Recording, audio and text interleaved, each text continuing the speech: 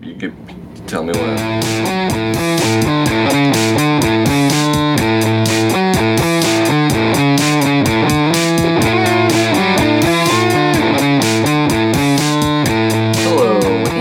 Welcome to Chapter Chumps, a reading podcast where three guys read a book and talk about it. We're your chumps, here to talk some chapters. My name's Connor. I'm joined as ever by my two co-hosts, Connor and Josh. And today we're going to be discussing chapters 5 and 6 of the 6th book of The Lord of the Rings, Return of the King. We're almost done. We are really almost done. Only 2 more podcasts after this. 3 chapters. Yeah, it kind of feels like we are done. It does. Yeah. It does kind of feel that way. We're kind of where the movie ends, I think. There's a little bit more that I think's in the movie, but we're pretty close. Yeah. I mean, I don't know. It's like a whole freaking thing to talk about, but how are we doing, guys? Like, how's it going? Doing all right. A little tired, but that's normal for a work week. Yeah, I'm doing A-okay. I feel pretty good today. I read the 2 chapters 2 days ago, so I hope my memory will pull through for me, because 2 days is a long time for me. Yeah. I mean, I hope so too, but even on the days where you read the chapters the same day and then talk about it, it's like, you're kind of... It's always a crapshoot. It's not, you don't always have as much to weigh in as all, I don't know if that's true. I don't take notes. So... I don't take notes. No, I mean, it's not really about that, though. It's like... you're always like, I gotta be honest, guys. I don't know what anyone's name is. Oh, yeah. I don't care about the name. There's just too many of these names. These darn names. Yeah. I'm sick of them. And I mean, I don't know. There is some of that in these chapters, too. Especially, I think, the first one. Like, there's just a lot of names. Yeah. Yeah. It's funny, because you would think that, like, the amount of names is like how many characters there are, and yet there's like double the amount of names to characters. Yeah. Yep. That's a great point. Easily. So. Because some characters have like 3 or 4 names. It's crazy. Yeah, it is. That is still funny to me. It's kind of like in movies these days where there's like big crowd scenes but they don't cast like 100 extras. They just use CGI to fill in the empty space and copy and paste the people in the crowds, except with names. Yeah, it's like that, but with names. Like names.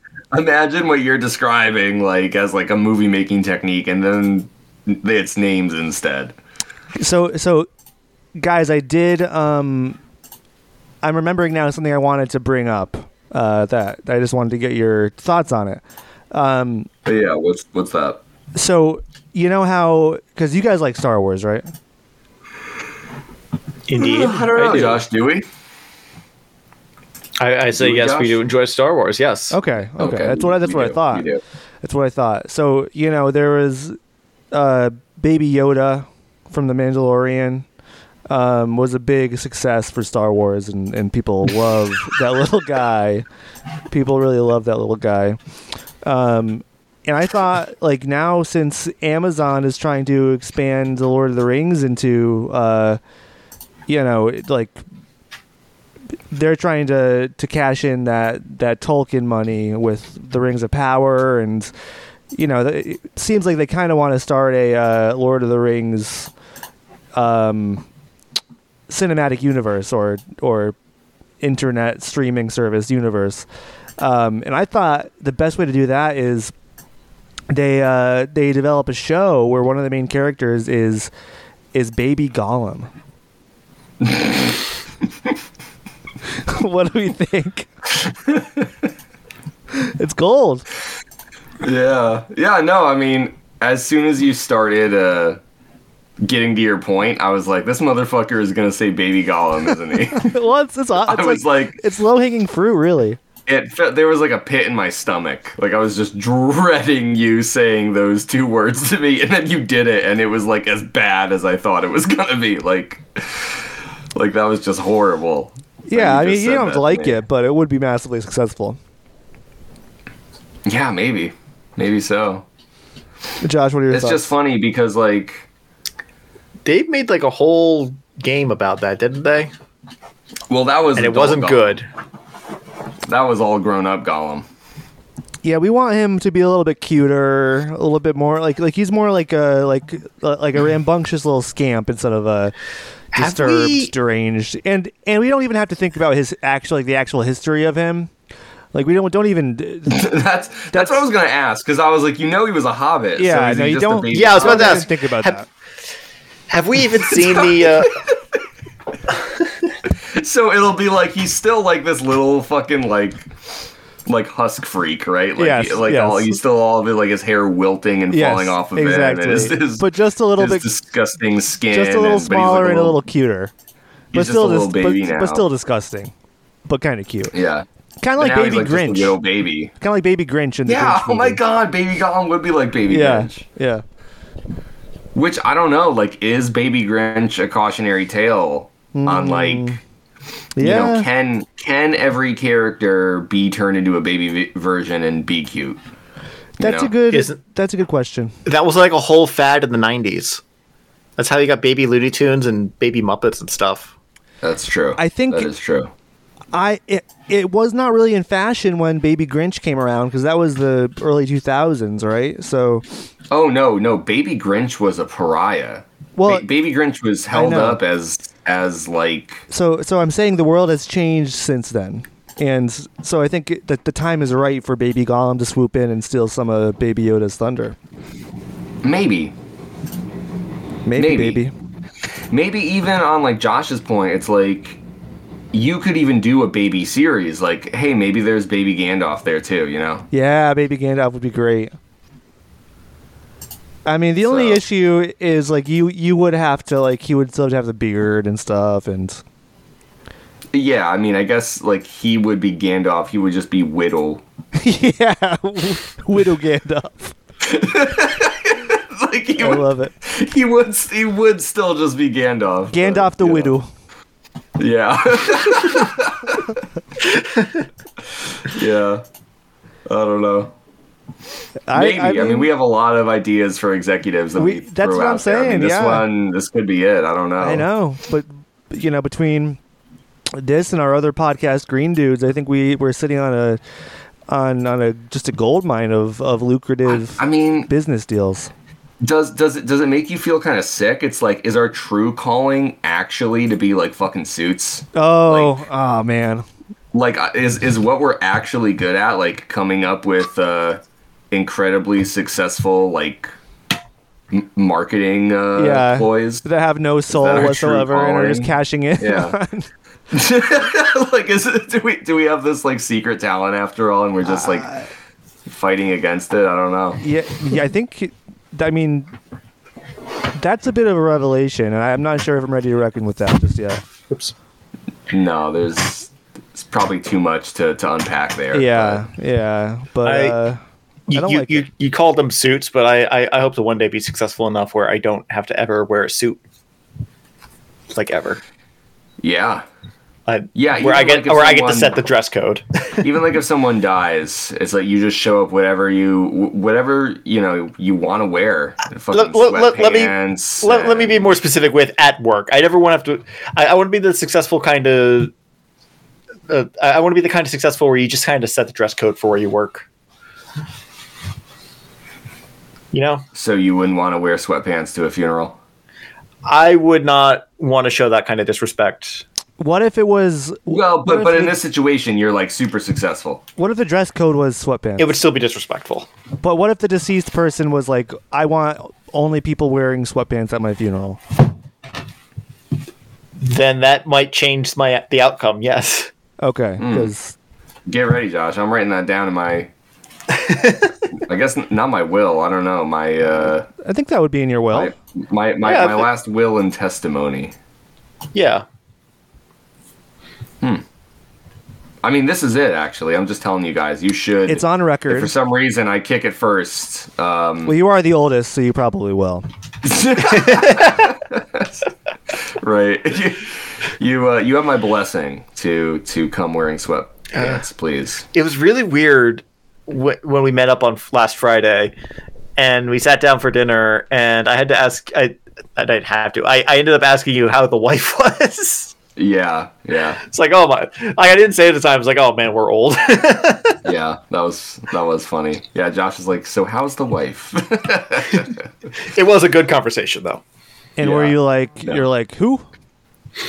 Oh wait, wait a second. Yeah, classic, good stuff. All right, so let's get to talking about Lord of the Rings here.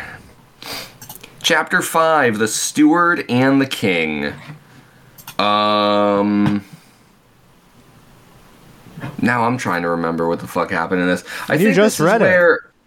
No, not today. I read chapter 5 on Tuesday when we were supposed to podcast, and I read chapter 6 today. Okay. So we began with... But I didn't reschedule because I didn't read. Sure. It began with Éowyn.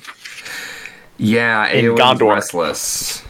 And Gondor in general just being like, guys, because apparently they're all in a field celebrating, and everyone in Gondor is just like, so they're dead. Yeah, because nobody sent like a messenger or something like that. Yeah, they have no idea what's going on. They think they're all gonna die in a week. Yes. Yeah, and Éowyn's like talking to the warden. She's like, well, I want to go out here and join the battle, you know? And the warden's like, that's crazy that you want to do that. And also I have orders for that not to happen. The king literally told me to tell you no. Yeah. But he's like, you can ask the steward of Gondor. And guess what? He happens to also be here in the House of Healing. It's Faramir. And you know, they begin to have this blossoming romance as the two talk. But Faramir is also like, yeah, you really shouldn't go. Like, don't do that. And so sure enough, you know, they stay and talk over the course of several days. And then eventually Éowyn and Faramir fall in love. They do. They fall in love. Well, Faramir loves Éowyn. I mean, like, there is more to say on this in this, like, next chapter too, but Éowyn's kind of hesitant at first. She's resistant to the idea. That's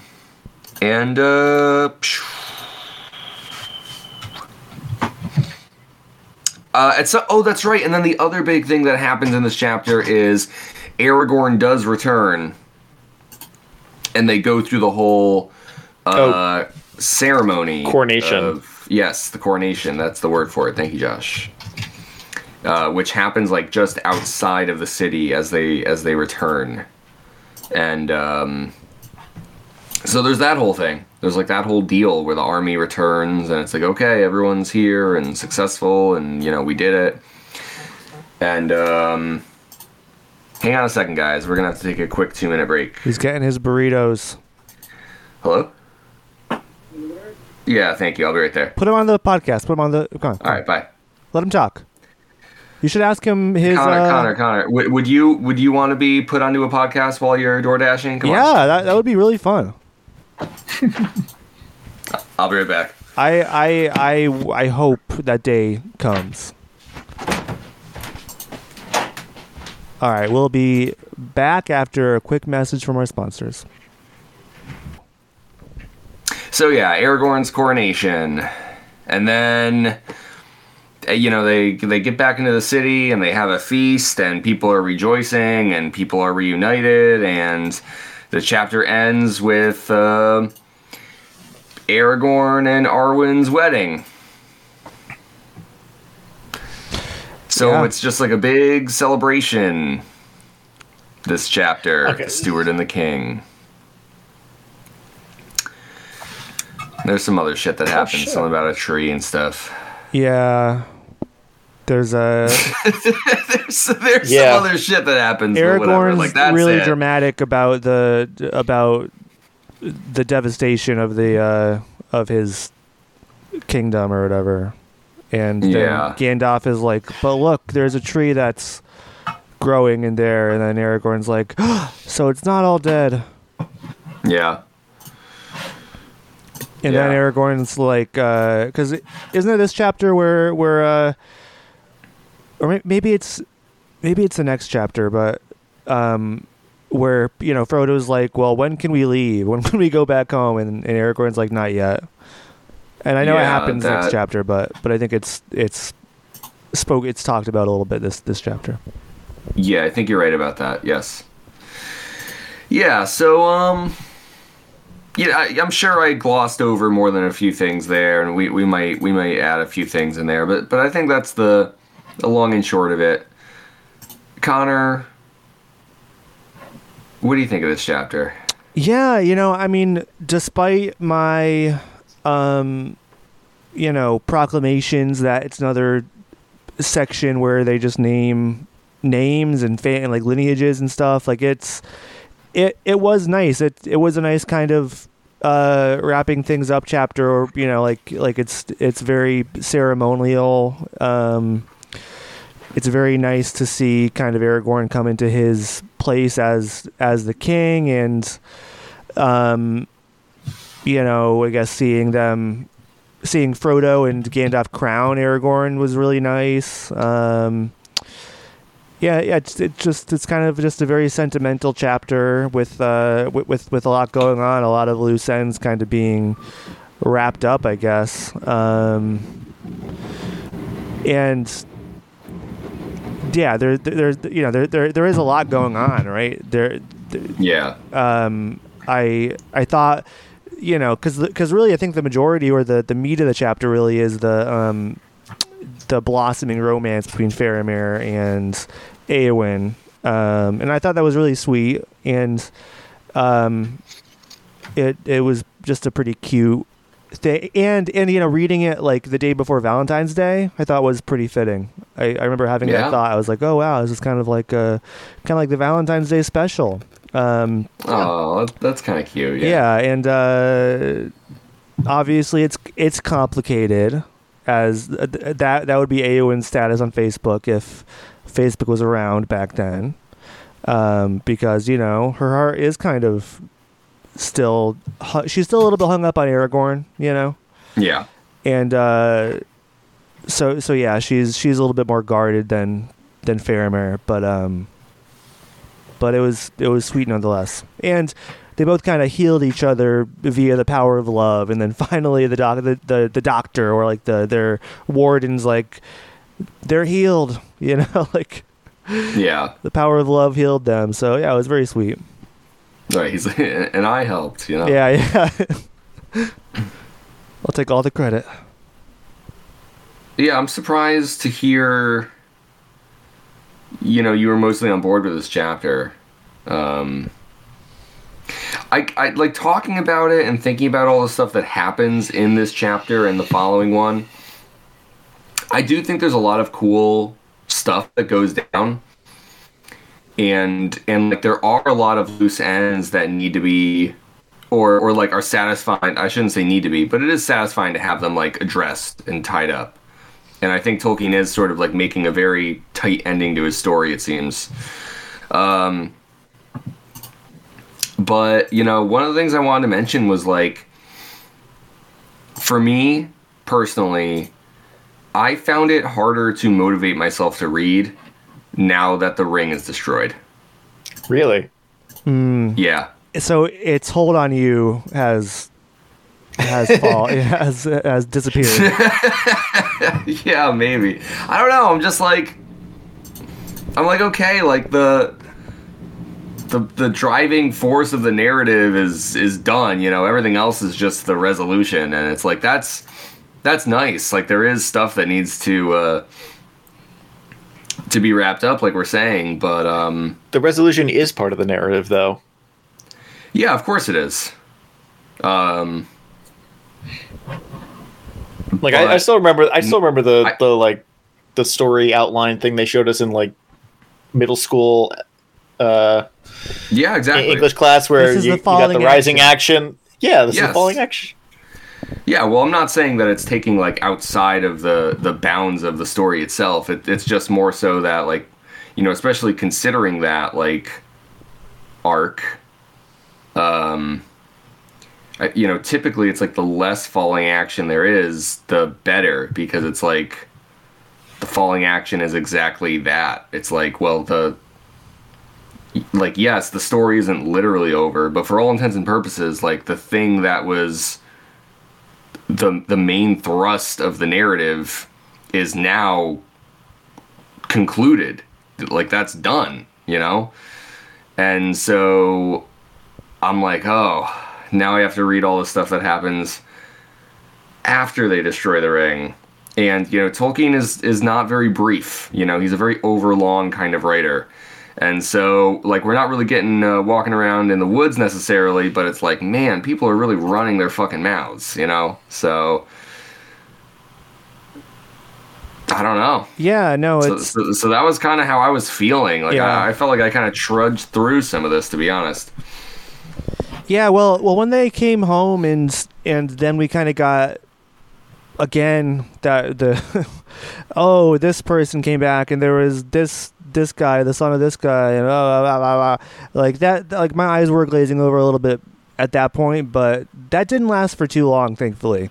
And so I guess I'm kind of like a falling action truther or a defender. Like I do kind of like moments in stories like this where it is kind of lower stakes and kind of I mean, this is not a slice of life, obviously. This is, you know, the end of a very long and drawn out you know, war, essentially. And so it's celebratory in that the day has been saved, but, you know, I like seeing these characters in situations where they're not under threat, and so yeah, you know, I do appreciate it. We'll see if I feel the same way, you know, with the next 4 chapters or however many more we have to read, because I mean, at a certain point, you know, it is excessive, but as of right now, I'm still on board.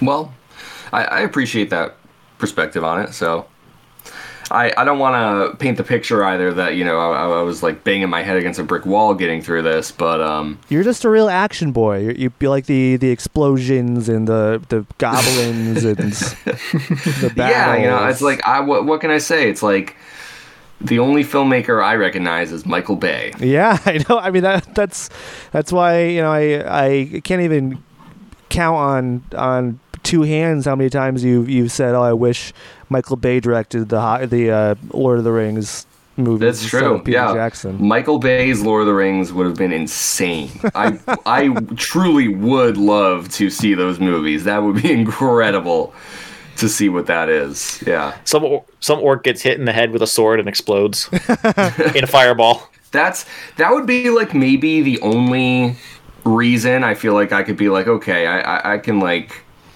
can justify AI, because it's the only way that would happen. It's like there you will never see Michael Bay's Lord of the Rings, but it's like maybe in 100 years, like, the technology will be good enough where you could just type that in a fucking thing and it'll just make it, you know. Shia LaBeouf as Frodo. You'd be a good Frodo. God. He would be. Yeah, I actually think that Shia LaBeouf would be a pretty good Frodo. Yeah.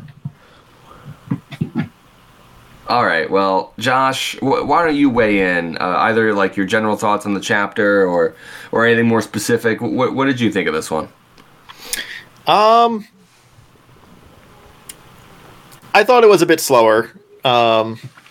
I haven't been particularly interested in Eowyn's plotline, but it was both nice to see that she had a resolution to her interest in Aragorn, and that got tied up neatly with falling for Faramir. But at the same time, it felt very rushed, being contained their entire interaction with one another being contained in this chapter. Yeah. And they basically meet for the first time and get married at the beginning and get married by the end. Or propose or like announce their marriage by the end. I think they technically get married in the next one. But it's I mean, I can start going through my notes. It's been even longer for me since I read these chapters. Usually it's only 2 or 3 days, but this time it was 5. Yikes. I did have a lot of notes in this chapter. Quickly. Yeah. Oh, and and Arwen and Aragorn, that felt rushed as well. Sorry. Yeah, I agree. Because I mean, fuck, I'm blanking on her name. I just said Arwen shows up in the movies a little bit.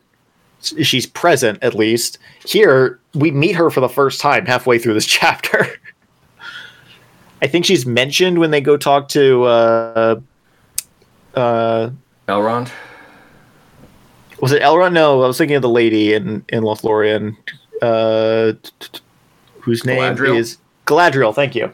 I remember Lady of Lothlorien, but that's all I could remember. Yeah, whenever it is, she's mentioned in in Fellowship, and then I don't think has ever been said at all in the Two Towers. Nope. If any hints towards her and Aragorn's relationship was in Towers, we missed it. Yeah, but we suspected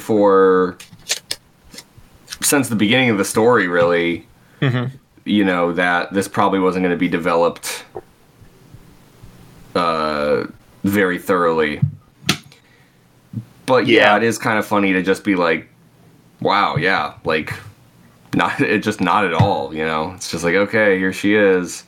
It's very much something that, like, Aragorn has going on in the background and does make allusions to it, but yep. Yeah, it's not. I don't think it feels very impactful when it happens, because it's like, well, yeah, like people are just like dancing around it the whole time. It's crazy that the romance between Éowyn and Faramir is more developed than Arwen. You're right. Aragorn. Yeah, I think. Yeah. And I bet we won't even see the Faramir and Éowyn in the movie. Yeah, I don't know. I doubt we'll see that, or at least as well developed as it is in this chapter. Just different priorities, I guess. But yeah. So I do have 2 really quick notes I want to touch on really quick. First, we got that chatty nurse from a few chapters ago is back. That was when they're parading back into the village into Gondor. But more importantly, Baragund is alive. Yes. Yeah, and he's immediately banished. Yeah. What did he do again? What's the deal with him? I was kind of confused. Baragund was the guy who Pippin. Which one was it, Gondor? I can't remember. Yeah, Pippin. Pippin served with, or like was. Oh, he smuggled like Pippin his apprentice into the war. No, that was Éowyn. No, that's Merry. Okay. So Pippin, that's when they go to the Denethor has lost his mind and he's all crazy. Yeah. And Baragond is fighting the other guards in the Minas Tirith cemetery grounds or whatever. Baragond is Pippin's friend from when he first arrived in Gondor. He's the guard who took him to show him around the city, and his son and all that. And then when shit started going down, Pippin went to him to ask for help, and he abandoned his post to go stop Denethor from killing himself and Faramir. Oh, okay. And ended up killing the guard for the tomb doors or whatever it was. And so that's why he got banished by Aragorn in this chapter. But because he was doing it out of love for Faramir and his captain, he was basically told, you can just go serve him over there across the river where he's going to be a prince. And then we thought that he died in the battle when he was felled by a troll, or he fell when they were attacked by a troll. Okay. And then there was no mention of him after that until now. But he is alive. Yeah, no, I do remember that conversation, and I was like, oh yeah, he's definitely dead. I'm like, that's what fell means. That's what that means. Like, you fall in battle, you must be dead. And but it is intentionally vague, because Gandalf fell, and there's stuff to be said about whether or not that was actually dying. I mean, falling just means they can't get up again. All Baragons should have life alert.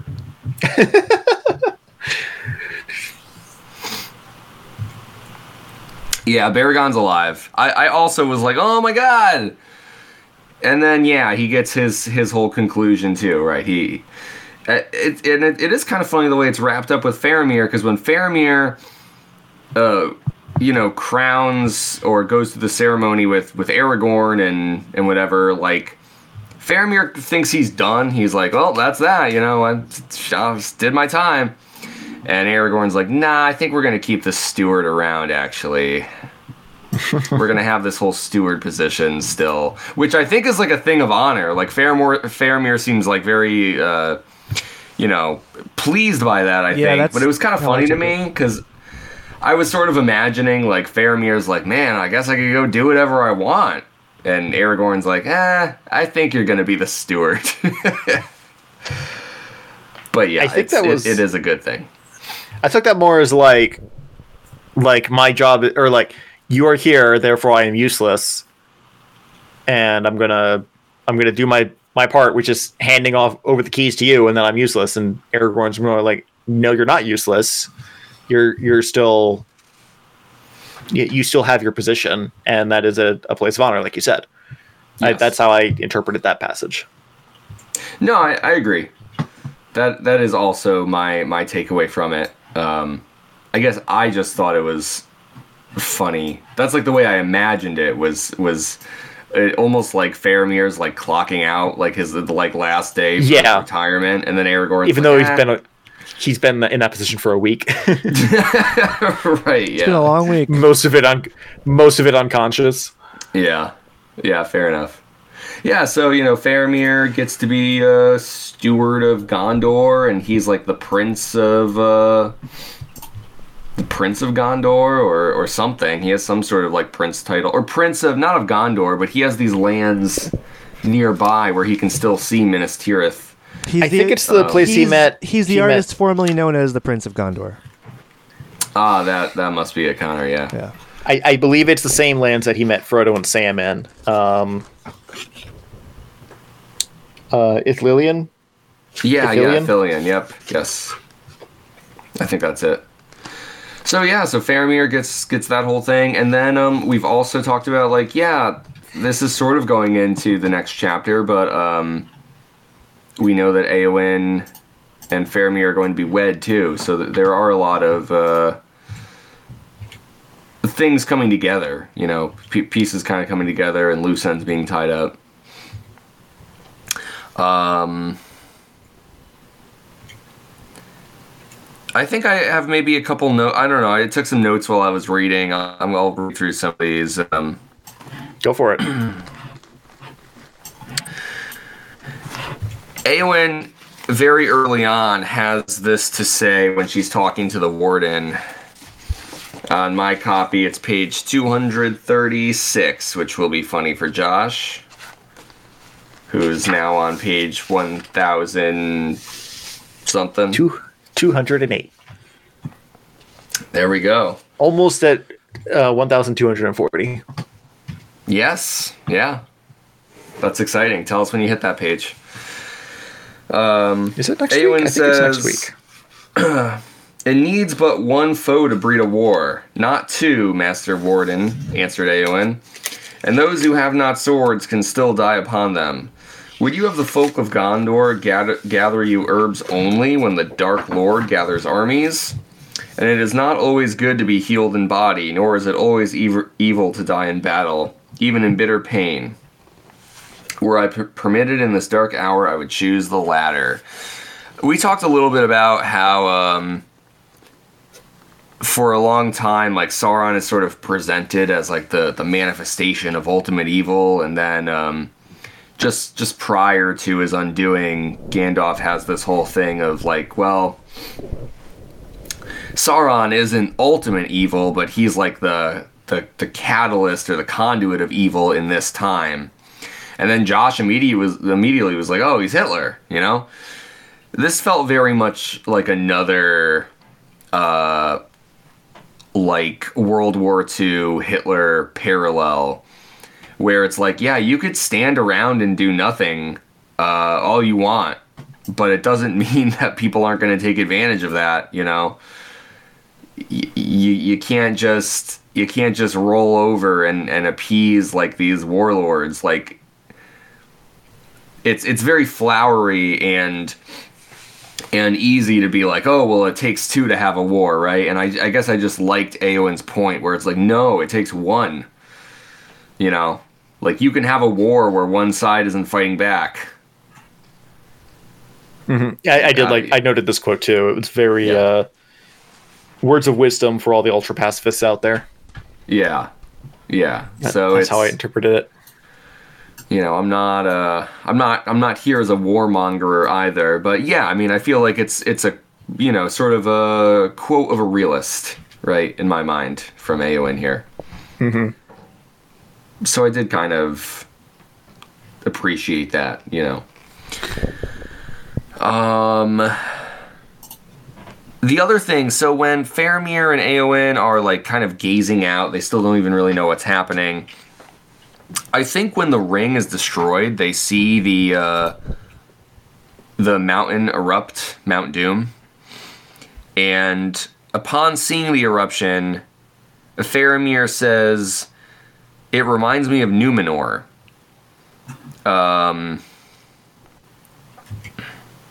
In fact, maybe my note is a little short there. Let me just see if I can find that passage quick too, and then I'll go off of what I really want to say about it. I thought it said that reminded them of Newman, and I was like, have they been watching Seinfeld? You know, maybe they've been watching some Seinfeld reruns. I don't think that's invented quite yet. They got a few more ages for that to come. Yeah, I guess you're right. Yeah, Numenor. I don't know. Maybe they're hanging. I mean, it's the last season of Curb is airing though, so I don't know. Maybe they are on kind of a kick. So, yeah. He says, "It reminds me of Numenor," said Faramir, and wondered to hear himself speak. "Of Numenor," said Eowyn. "Yes," said Faramir, "of the land of Westerness that foundered, and of the great dark wave climbing over the green lands and above the hills and coming on. Darkness inescapable. I often dream of it." And I was thinking, because like we've heard a lot about Numenor and, you know, shit from the past and stuff, but I guess I was kind of, this line made me think about how George Lucas always kind of gets shit for it's like poetry, it rhymes. And I'm like, man, like, the more I think about it, the more I just like see and recognize how influenced I think he was by the Lord of the Rings itself. And that, like, Tolkien does this all the time. And this is sort of a moment that kind of made me pause and consider that a bit more, because it sort of seems like there's this moment of, you know, Faramir was not around to see like this destruction of Numenor in the past, but he dreams of it, and I don't know, it's like, you know, the end of this age makes him think of like how this other thing would have happened in the past, and I'm like, oh yeah, just like how you know, Frodo is like the echo of Bilbo also departing for his journey on his birthday and blah blah blah. Like, you know, I could go on, we've talked about all that shit to death, but I just thought it was interesting that Tolkien kind of took this moment to have a character reflect on how like their triumph over Sauron now in the present is also kind of a reflection of I think this like much darker moment from the past. And so you sort of get that Revenge of the Sith, Return of the Jedi kind of mirroring of like where they take place in the trilogy and the ways in which they reflect one another of like bad ending, good ending, respectively. Yeah. Well said. Connor, you like Star Wars, right? Yeah, it's okay. I mean, I'm not into what happened before Baby Yoda. All this like the movies and stuff that before they came up with Baby Yoda. Oh yeah. You're talking about BBY before Baby Yoda. Yeah. Yep. That was a good one. That's their in-universe. That's the in-universe timeline measurement of time, right? Yeah. No, it is. It is. Yep. It actually means before the Battle of Yavin, but yes. There's layers to that one, buddy.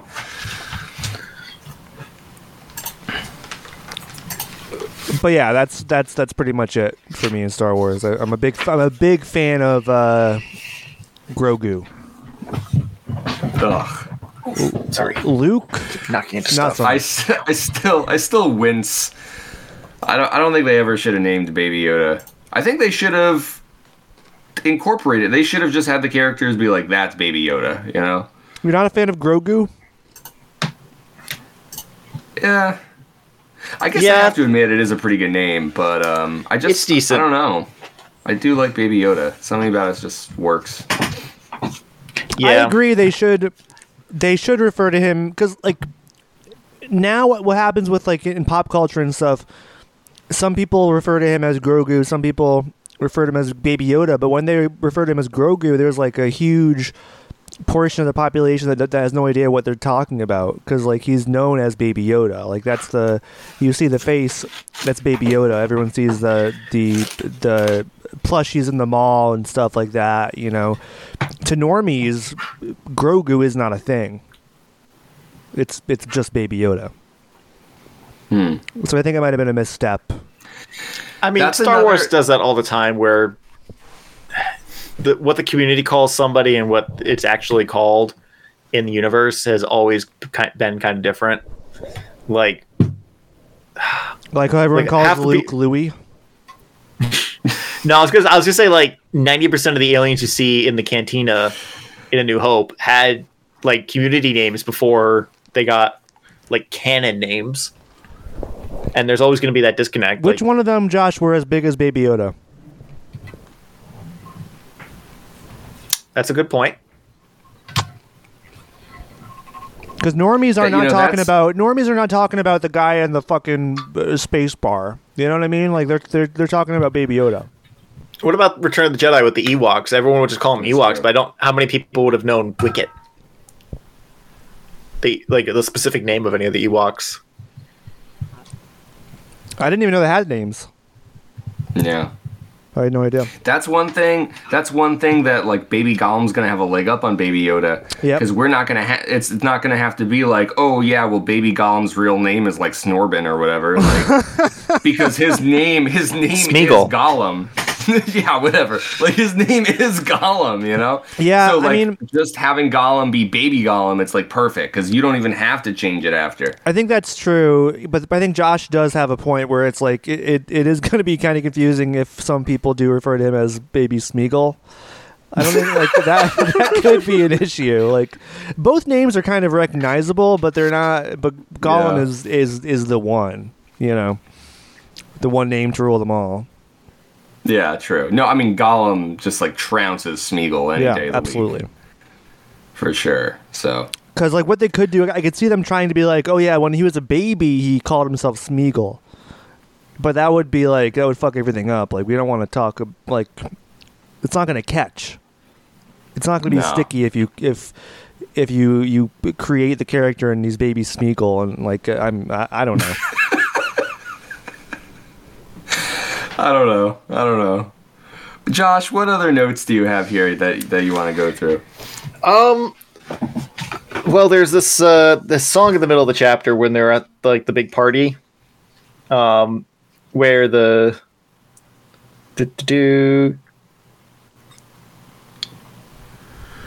Oh no, I'm sorry. It's when the eagle comes and finally tells them that everything is all right. Sing it for us. No. And he actually goes through it. It is written like a song normally would be. It's prose. But I was reading that, and all I could think was, wow, this eagle who's like telling everyone to be happy is doing a way better job than all the guys who were saying praise them with great praise. Like, yeah, true. That is still really funny to me too. And he's telling them like, go and sing and like rejoice and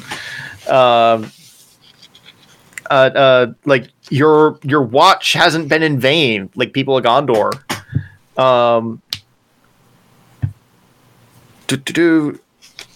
He's like, it's like giving them reasons to be happy, not just like praise them with praise. It's like, here's a reason to sing and be happy and like celebrate. And it also made me think of the like all of Gondor just being the Ewok village at the end of Return of the Jedi. Yes. Yep. So I'm just imagining like this eagle comes and tells them to all be happy. And I just imagine like the Rebel Victory song playing throughout Gondor. Oh, so not Yub Nub? No, I do have the retcon version more ingrained in my head, unfortunately. No, I agree. I actually think it's better. I kind of think so too. It's the one that's on my music playlist anyway. So yeah, no, I think that is one of the few special edition changes that I'm like, I think that was better. I like that more. Anyways, we'll talk more about that. In the near future, right, maybe. Josh? Perhaps. Maybe. But I hope you're open to being disappointed, Josh. Let's see. Next note. I kind of jumped around to my notes earlier, so I need to make sure I'm not skipping any. Talked about Gondor being abandoned. Words of Wisdom, you covered that one.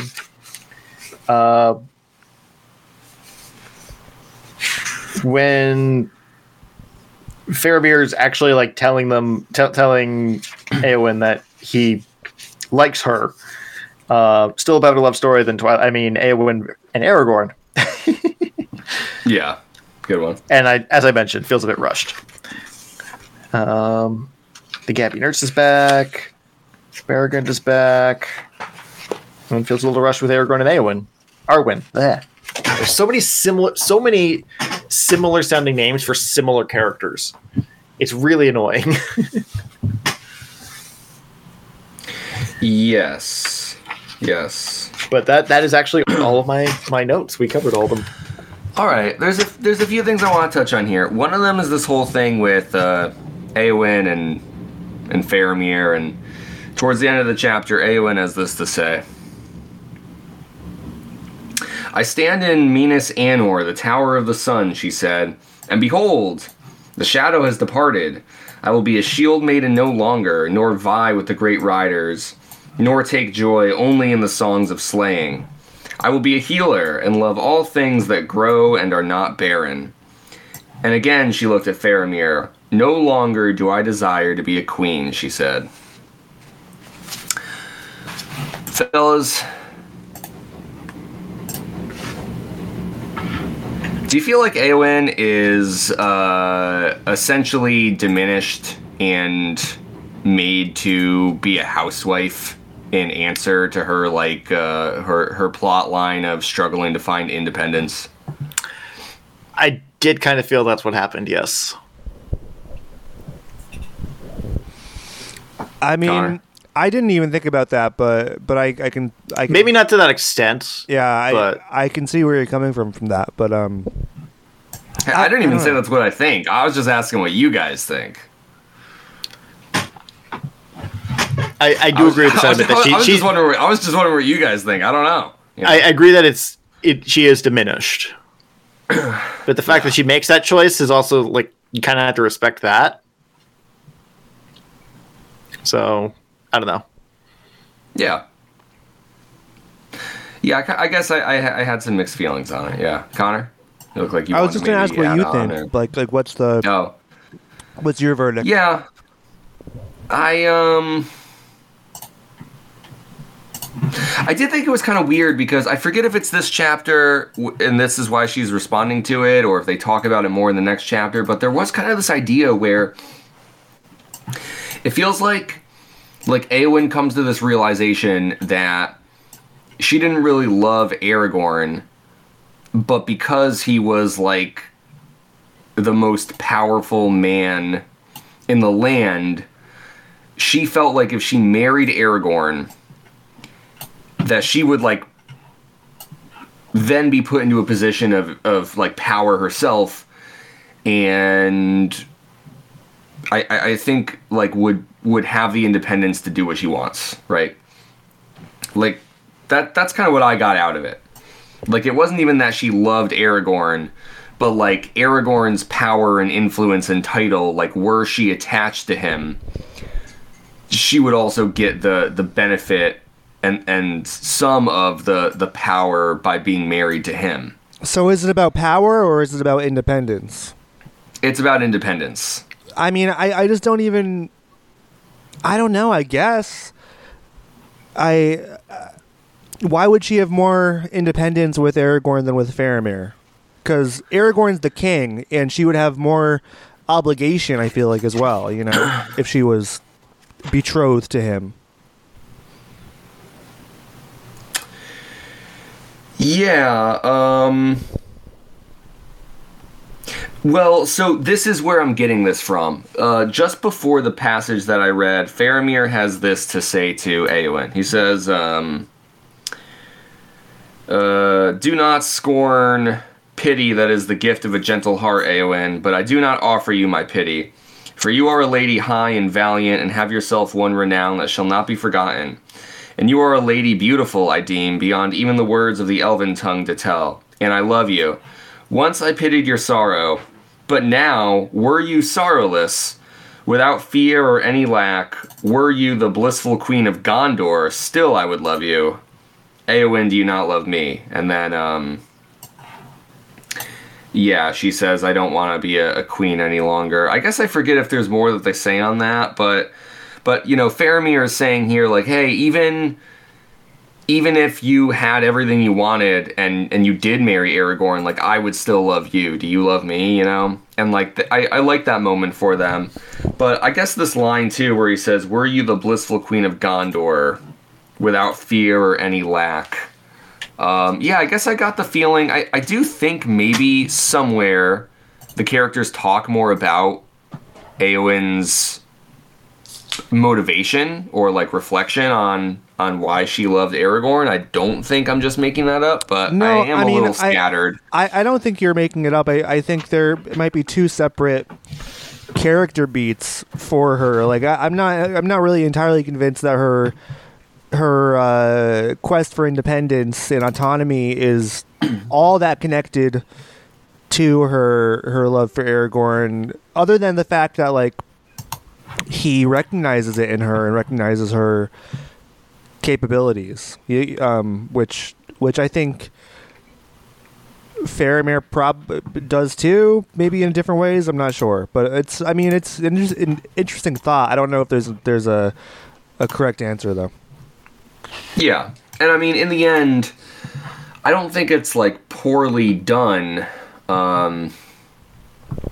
Because Éowyn was never going to end up with Aragorn, of course, because Aragorn and Arwen were, like, destined. They were dead. We all knew they would end up together from the very start. So it's like, so with Aragorn off the table, it's like, so Éowyn either ends up with somebody else, or, you know, Tolkien does the very popular progressive trick nowadays where it's like, oh, well, they don't end up with anybody. They're satisfied just by being on their own. She doesn't need no man. Yeah. It's kind of fucked up that he didn't do that. I don't know. I even have sometimes mixed feelings on that too. Like, it's like, it's not about, like, ending up in a relationship or whatever, but I also feel like that's sometimes a trope where it's like when they try to write, like, strong female characters and it's like, oh, well, they're just a woman who, like, fights people, and it's like, well, you didn't really make a three-dimensional character. Somebody needs to tame her.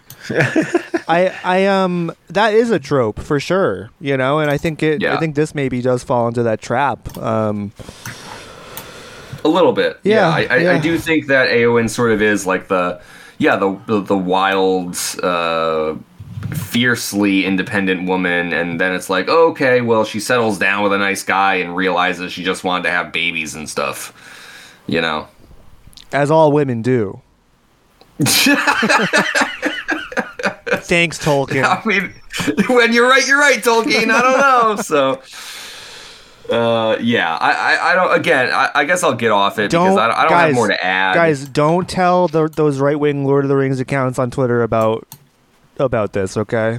Yeah, I'm sure they know all about it, buddy. Don't already. give them this as a weapon to use in the culture war. Yeah, it's one step forward, two steps back. You know, fucking brown queer Sam, and now this. I know. Come on, Tolkien. I know. You were doing so well. Yeah. I don't think it's like poorly done. It's just that, like, I think it's there. That's really all I'm trying to say. When I say I have mixed feelings about it, it's not... I wasn't reading it like, man, this sucks. It's just more like, oh, like, yeah, I do think it falls into that trope. Yeah, Tolkien is a misogynist. Thank you for laying that out so clearly and succinctly, Connor. That's exactly what I was trying to say. Anytime. And then I like how Faramir... We get this line, it says that he has to prepare for one who should replace him. Like, his duty is to prepare for one who should replace him as he gets the city of Gondor ready.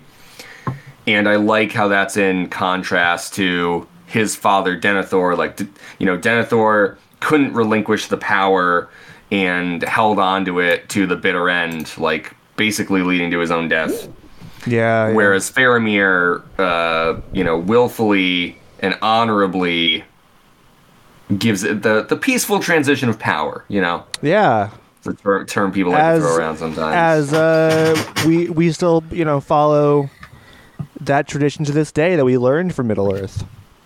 Yeah. We learned that from Middle-earth, yeah. No one ever complains about that, or... No one ever tries to, like, overthrow the government or anything. Like, no insurrections happen. No, hardly any. Hardly any insurrection. Only one. Like, come on. That's a pretty good track record, right? Like, basically zero. I mean, basically zero. I know. But yeah, I like that. I guess, like, I think cool moment for Faramir. Not that you'd expect him to do anything otherwise. Yeah. But it's like, yeah, you know, I like that Faramir is that guy, you know? Yeah, well, yeah, you know, and one thing that I was thinking while reading this chapter and having all the Faramir action, you know, especially in the beginning, I'm like, I like this guy. Like, he's, you know, I've always liked him more than his brother, but I like him more. I think he's one of my favorite characters in the book. Wow. Yeah. Nice. Well, that's cool. It's cool. It's I mean, it's like Boromir is one of your least favorite, and no, he is my least favorite. He is my least favorite. He is your... Yeah. Wow. So you like Denethor more than Boromir, then? Yes, I do. Wow. No, I don't. I gotta tell you, that's probably a hot take. I don't know. I mean, I don't care about Denethor as much. Like, they're both really shitty characters. They're both shitbags. Like. Yeah. But I mean, I got to think about this. I'll come back to you with the proper ranking. But off the bat, off the top of my dome, Faramir is my least favorite. Most favorite. Most least favorite. Oh, sorry, Boromir. No, I know. It's the names, those man. I know what it's. Faramir, Denethor, Boromir. Yeah, I know. Here's my last note on this chapter. I wonder what their mom was named. Oh, Baby Mir. What? What? Why not? Why not Mama Mir? Yeah, you're right. Yeah. Baby. I mean, maybe if she's starring in the Baby Gollum series, we could name her Baby Mir. Maybe that's Gollum. Maybe that's Baby Gollum's love interest. Yeah, that would be cute. Or maybe that's what like Boromir was named as a baby, and they changed his name as he grew up. That's a good one. But no, I think Baby Mare. I think okay. So this is actually like exactly what happens in the Grinch movie, because it'll be Gollum and Baby Mare will be like romantic. They'll have crushes on each other. And then Baby Denethor will be like stewing in the background, like trying to sabotage their romance, and then, eventually, and like that'll drive Baby Gollum insane and make him become more evil. Are you telling me you just want to make Ron Howard's How the Grinch Stole Christmas, but make it Gollum instead? Is that all you want? Yes, we gotta hire. All you want? We gotta hire Ron Howard to do this. We'll get Jim Carrey in there, somehow too. Yeah. That way, Sonic 3 won't be his last acting. Yes, what a shame. That would be this. One more. He said, "You got one more great role in you. You got one more great role. Go out on top." How about Baby Gollum? Oh my God! Whatever. Okay. Whatever, dude. Here's my last note on this chapter. Okay. So, Connor, you had mentioned before, like, Aragorn's all, like, kind of, he's dramatic, he's down in the dumps, and then, like, he goes on a walk with Gandalf, and Gandalf's like, hey, look, but there's this tree, right? And then Aragorn's like, yeah, there is this tree. Well, so, one, there is, like, deeper meaning to the tree. I'm not even going to talk about that. I don't fully understand it myself, but I know it's important to, like, the people of Numenor. Like, that's why Aragorn's banner, when he flies it, is the white tree of Gondor with the 7 stars above it and all that. But but I'm not even here to talk about the tree itself. Gandalf says, where is it? On page 249. So, Aragorn says, I know it well, dear friend, commenting on something Gandalf says. He says, I know it well, dear friend, said Aragorn, but I would still have your counsel. Not for long now, said Gandalf. The Third Age was my age. I was the enemy of Sauron, and my work is finished. I shall go soon. The burden must lie now upon you and your kindred.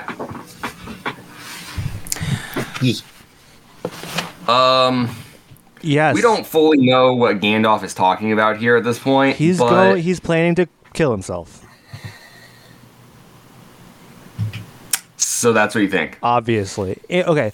So I mean, that's ominous. Obviously, he thinks that his time in this mortal realm is nearing an end. But also, I think after that, they talk about how, he's like, yeah, it's up to you and your kin. And then Aragorn's like, well, I'm not going to be around for too much longer either. And then Gandalf is like you're gonna, you'll probably die after the next, like after your grandchildren are dead, like your age. Once they're your age, you'll die. And like, I'm just like confused about his life span in comparison to everyone else's. I mean, he does have a very long lifespan, and it was funny because I'm like, he does kind of have this comment where he's like, oh, well, I don't have that much longer left in me either. And it's like, he's probably going to be alive for like another 100, 120 years. Like, yeah, Gandalf's like, you got 2 more generations you got to live through. Yeah. It was just kind of a strange discussion. I think maybe, so like at this point in the story, Aragorn's like 80 something. And I think given his lifespan, this is like him turning 30.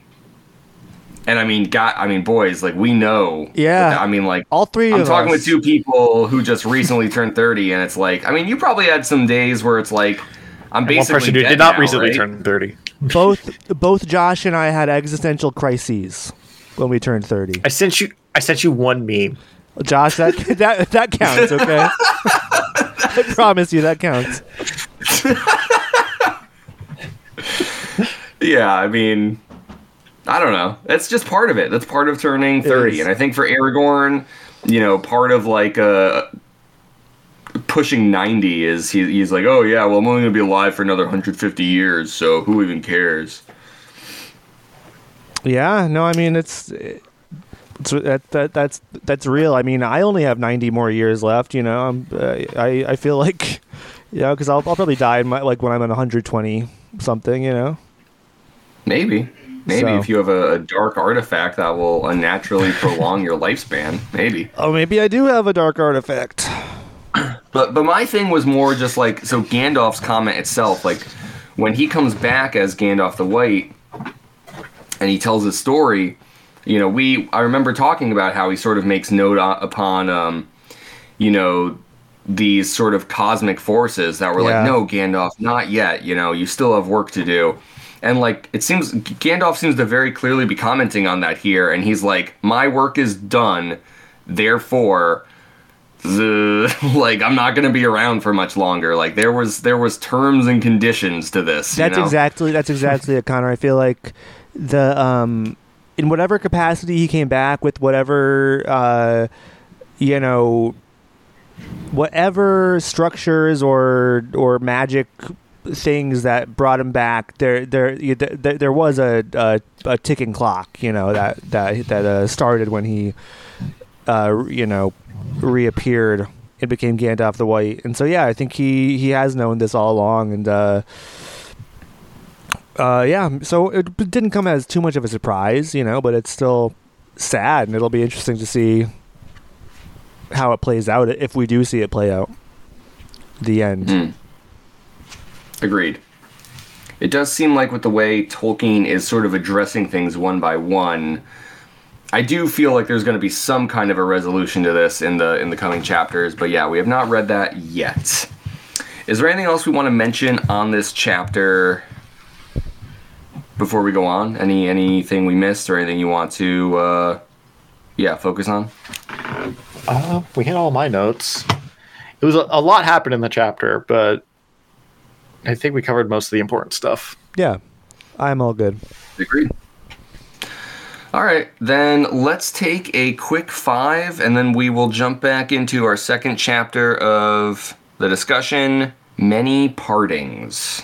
Alrighty. All right, so we are going to be talking about Chapter 6, Many Partings. It's like, we're talking about Star Wars stuff tonight. It's like Many Bothans. Right. Or Doctor Who's Parting of the Ways. Am I right, ladies? I don't know. Are you? Many Bothans died to part these ways. Exactly. Yeah. So, as the name suggests, there are many partings. People are parting in this chapter. Frodo is parting his hair in a new way. Yeah. That's pretty exciting. Yeah, he's, it's like, why not try something new after you were like certain you were going to die? He hasn't released something like that. He's earned a bit of a makeover. Yeah. There's also a lot of reunions. Yes.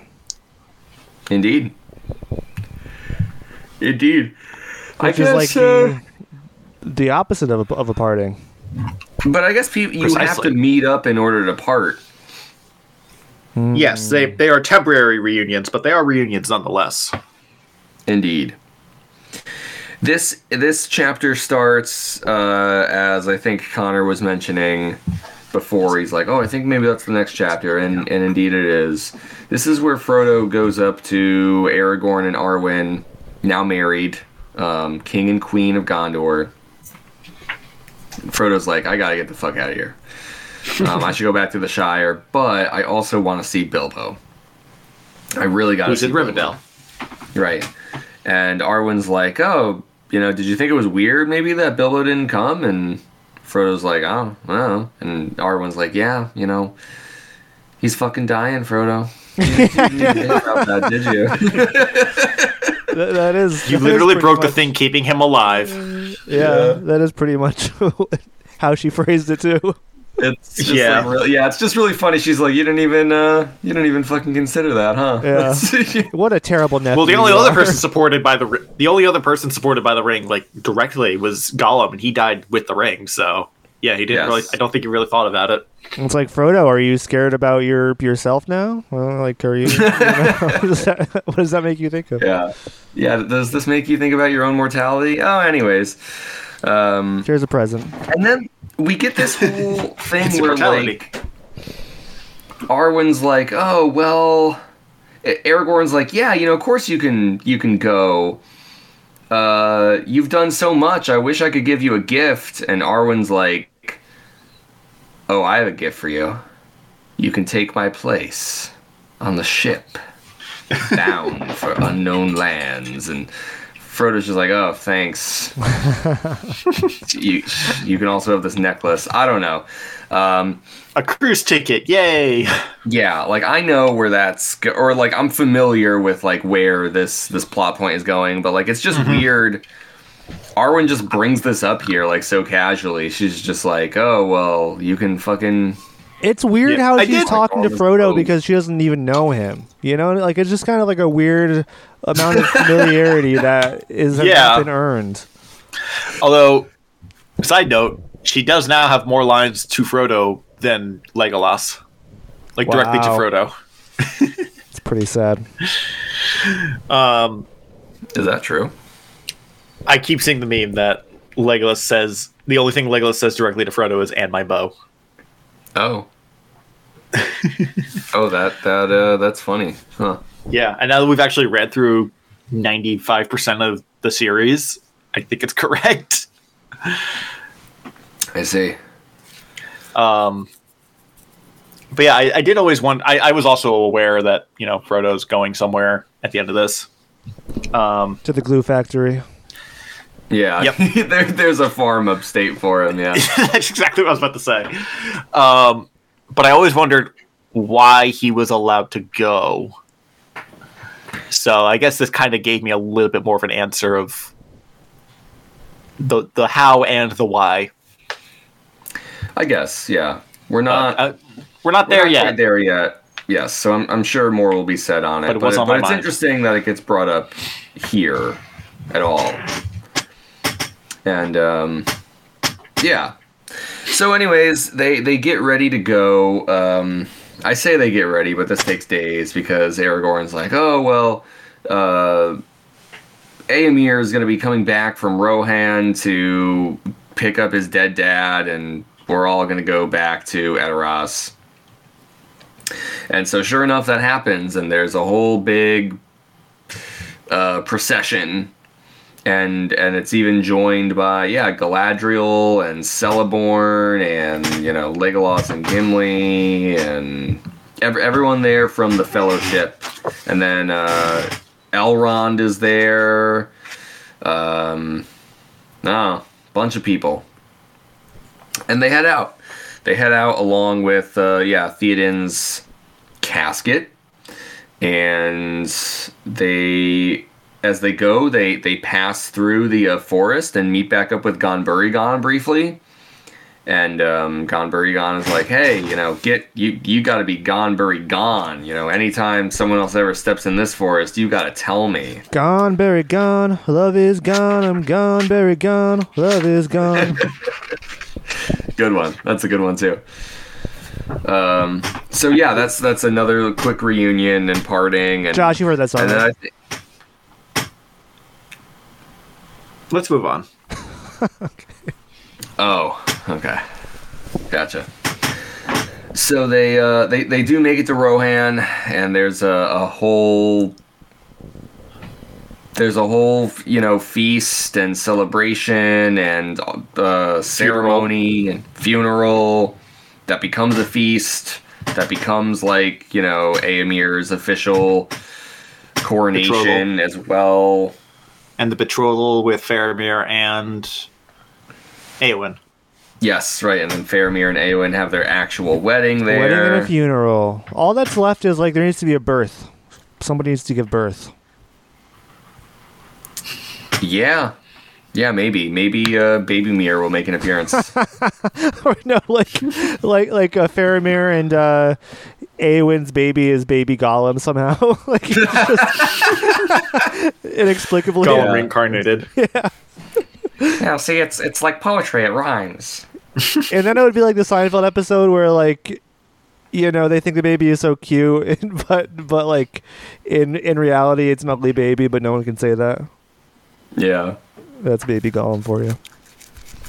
Yeah, that's good. You know, it writes itself, and then that'll just lead into how baby Gollum stole Christmas or whatever. Exactly, and that all takes place in Numenor, home of Newman, where Newman is the mayor. Yeah, right. That makes total sense. It's all coming together.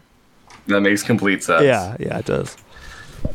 And so after the whole thing there at Arras, the rest of the group continues to make their way, because they're going to Rivendell to meet up with Bilbo. And people like are partying along the way. Like eventually, Gimli and Legolas, I think shortly after this, hang back because I guess it's after the Ents, right? Yeah, they go into the caves at Helm's Deep, and Legolas is like, well, Gimli was right. And then they go into... They keep up with them until they reach Fangor Forest.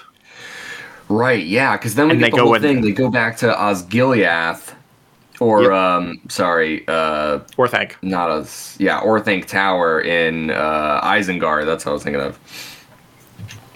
And it turns out that Treebeard let Saruman go with Wormtongue, and it's like, oh, wow, wonder what's going to happen with that. Well, we find out 10 minutes later, but... Yeah. Anyways... I wasn't even thinking about it at the time. I just thought, like, oh, I guess they just slink away. Huh, okay. Yeah. And then when they show up later, it's like, oh, I guess the previous assumption that I had was kind of anticlimactic. Yeah. I don't know. There's a couple very convenient sort of funny things that happen, but yeah, they meet back up with like Treebeard and the other Ents, and they've been fixing up Isengard, and Aragorn is like, oh yeah, these lands are yours again, blah blah blah, and whatever, and yeah, it's at this point that Aragorn and Gimli hang back because they're gonna go explore Fangorn Forest and go on like a road trip, bro road trip pretty much, and so they go do their thing, and the rest of the group continues again. They meet, and then they meet up with fucking Saruman and Wormtongue, and there's a whole fucking conversation there. And then they keep going, and then eventually they get to Rivendell, and they meet up with Bilbo, and that's like a whole thing, and they talk to Bilbo, and then, how does this chapter end? Oh, Elrond says something to... They're about to leave... Right, the hobbits are about to leave Rivendell now that they've met back up with Bilbo to go to the Shire. And Elrond's like, hey, you might not even have to come back here to see Bilbo because we might just be coming to the Shire ourselves. And it's like, okay. I guess we have more Bilbo in the future. Maybe. I really thought Bilbo was going to die in this chapter. They kind of gave that impression, yes. But then he's like, bring the book with you when you're done organizing it, so I can read it and give my stamp of approval. In one of the chapters before, like in the last couple of chapters, there was a line that said like Bilbo has one more trip left in him or something like that. Yeah. Mm-hmm. So it was kind of foreshadowed a little bit. Well, right. I mean, I thought the one last trip was like, the big one. The trip from life to death. Yeah. That makes sense too. You're right. So when they got there and he's like, oh yeah, I'm right. They kept saying that he's like, oh, I'm feeling so sleepy. And he's like, tomorrow's my birthday. And I'm like, this motherfucker's going to fucking die on his birthday, right? I did think that he was just not going to wake up. Yes. That's what it felt like to me. But, then it doesn't. I kept waiting. Every time Bilbo had anything to say, I thought it was going to be like, okay, that's his last line. Yeah, like, those are his final words. Farewell. Famous last words. And then he's always like, oh, one more thing. Turns out he's okay. All right. Many partings. What do we have to say about this? Yeah, I mean, there's a lot of interesting things going on. Like, this is very much the back again part of the book. Yes. And so yeah, it's interesting catching up with Treebeard. I'm happy that he's doing well, and it was kind of cute, kind of sweet that he's like, yeah, I don't have it in me to keep that poor old man captive, like I can't do it. He's just a weakling. He can't cause any harm, and so I don't have it in me. I had to let him go. And then Gandalf's like, yeah, well, his powers worked on you, obviously, you piece of shit. Yes. Like, so I thought that was kind of funny. And then, yeah, like, it was pretty pitiful when they met back up with Saruman and Wormtongue. Like, Saruman he's really just a really nasty little guy right now. He's just, like, really lashing out at everything anyone says. Like, it was pretty brutal. Like, and some of the things Gandalf had to say about him were interesting. Like, obviously, they kind of offered, like, a redemption, or, like, to take him to a safe place, and a place where he can, like, live out the rest of his life, with happiness or, some sort of freedom. But obviously all those offers were rejected because, he's just in a terrible state of mind, a bitter old man on the way out. So he doesn't... So yeah, he just kind of lashes out and shakes Merry and Pippin down for their weed and then leaves. What the fuck? Which is really funny. Yeah, I mean, and then obviously catching up with Bilbo was really nice. I love that guy. Obviously, we all love Bilbo. We do love Bilbo. He was a sleepy little guy, so it's like.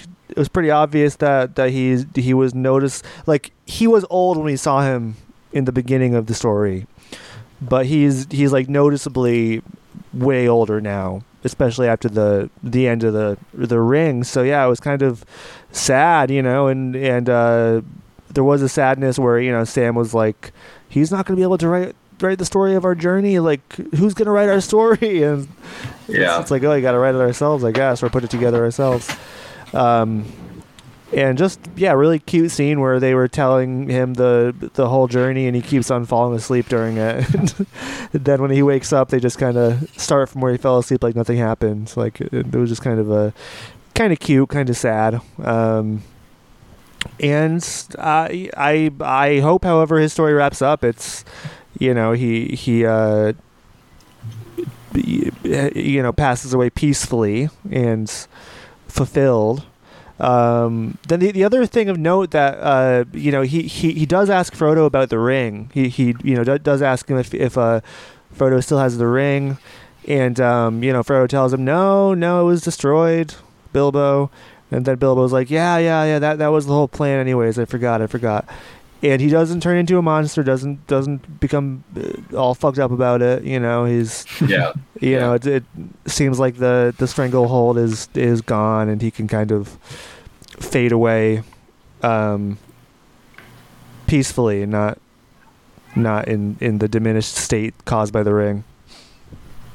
Yeah, that was interesting, and it is obviously a good sign that he doesn't freak out or whatever, but it is interesting that he asks. Yeah. And then it's like you kind of chalk it up to like kind of a senior moment. He's like, oh yeah, right. That was like the entire reason for like literally everything that was happening, right? Exactly. Like, yeah, very much so. I mean, and also it was such a big part. Like it was a big thing in his brain, and in his like every fiber of his being was like attached to the ring in a way that like I think you can't just let go of thinking of it. It's like it's gonna be there in some capacity, even after it's disillusion. Yeah, I think so too. And that's kind of the thing. It's like it is so important that like it is kind of funny when he asks, and it's like, oh yeah, Bilbo, like don't you remember? And it's like it's like you would think like rationally he does, right?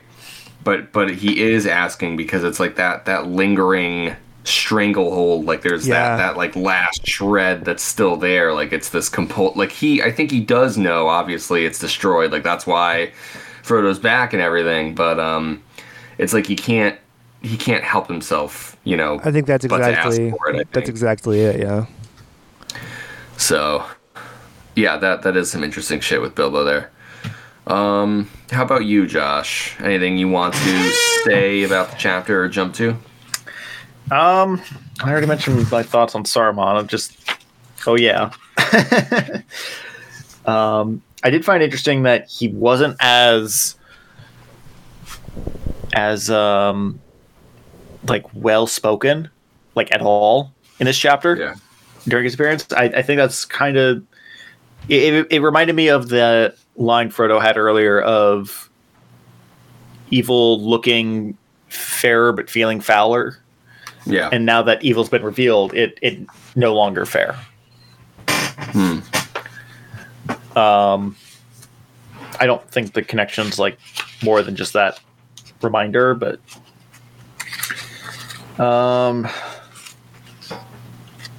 it was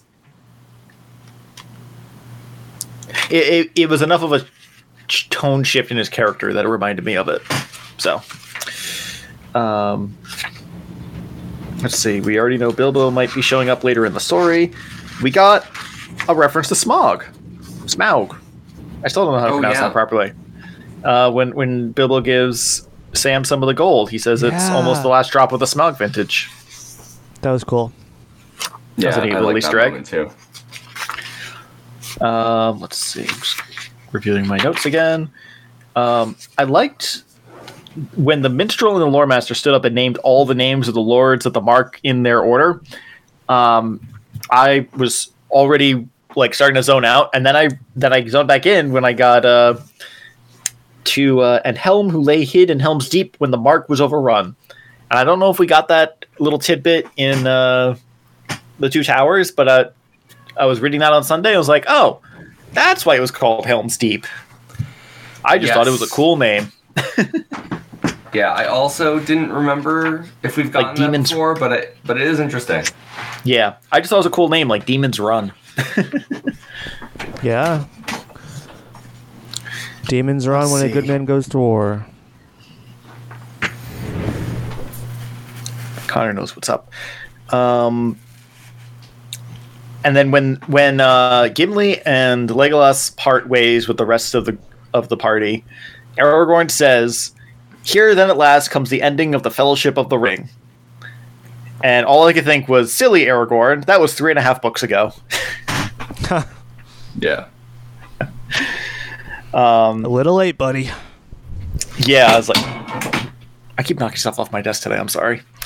And then Celeborn, Galadriel's husband, actually says something to Treebeard. I was like, oh my god, he can speak. He wasn't even a character even in the chapter when they were spending a month in his domain. I think he said all 2 lines. So I was like, oh my god, this character is speaking. Yeah, he doesn't have a lot to say. It's to say goodbye to... He tells Treebeard, I don't know.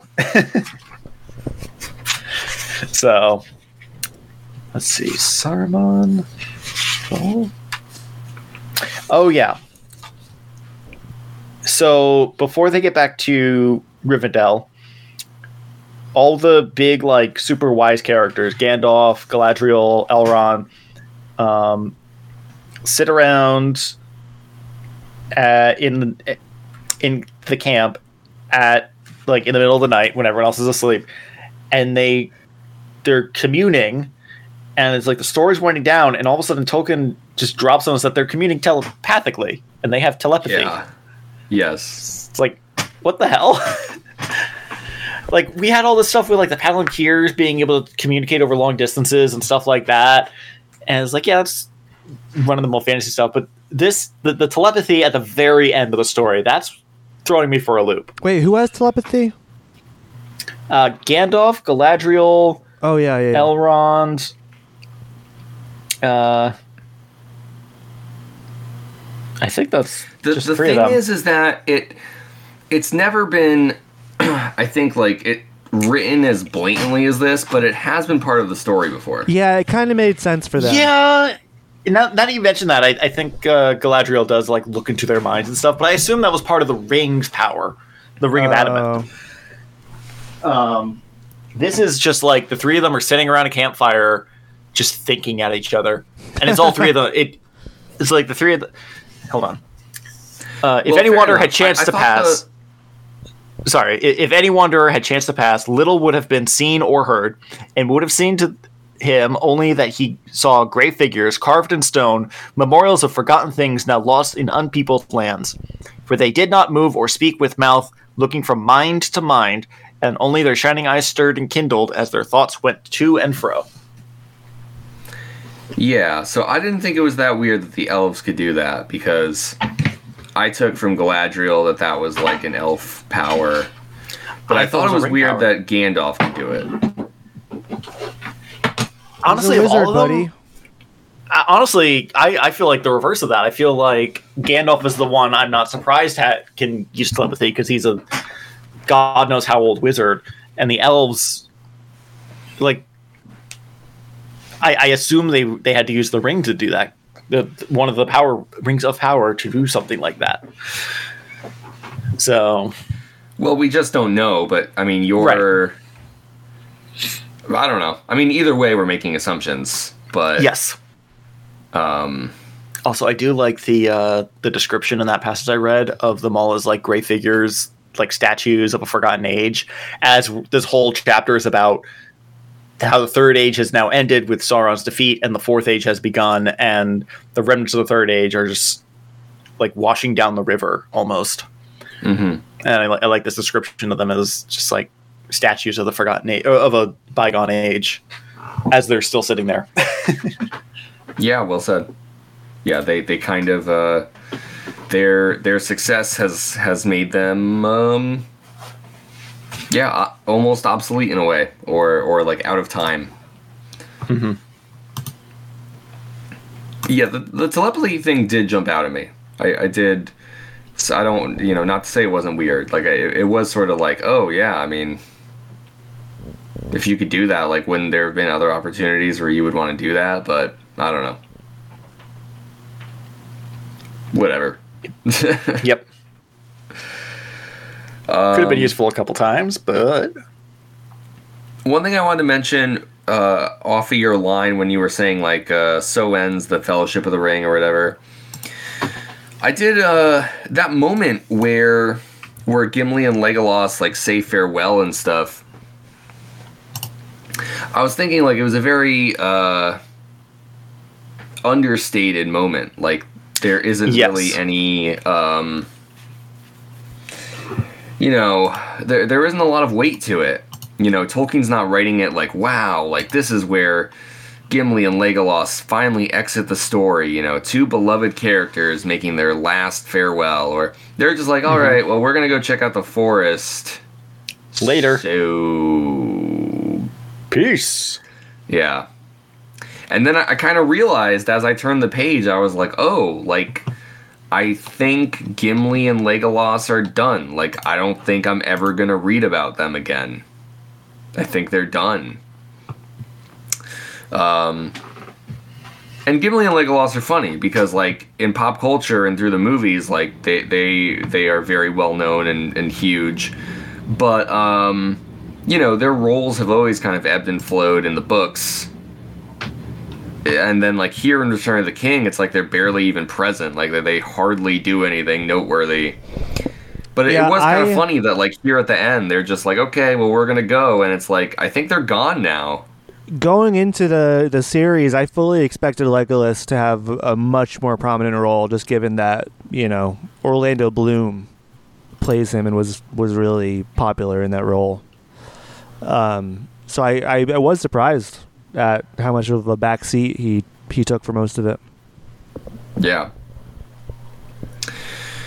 So yeah, there's that. That kind of ends without much fanfare, but I like that.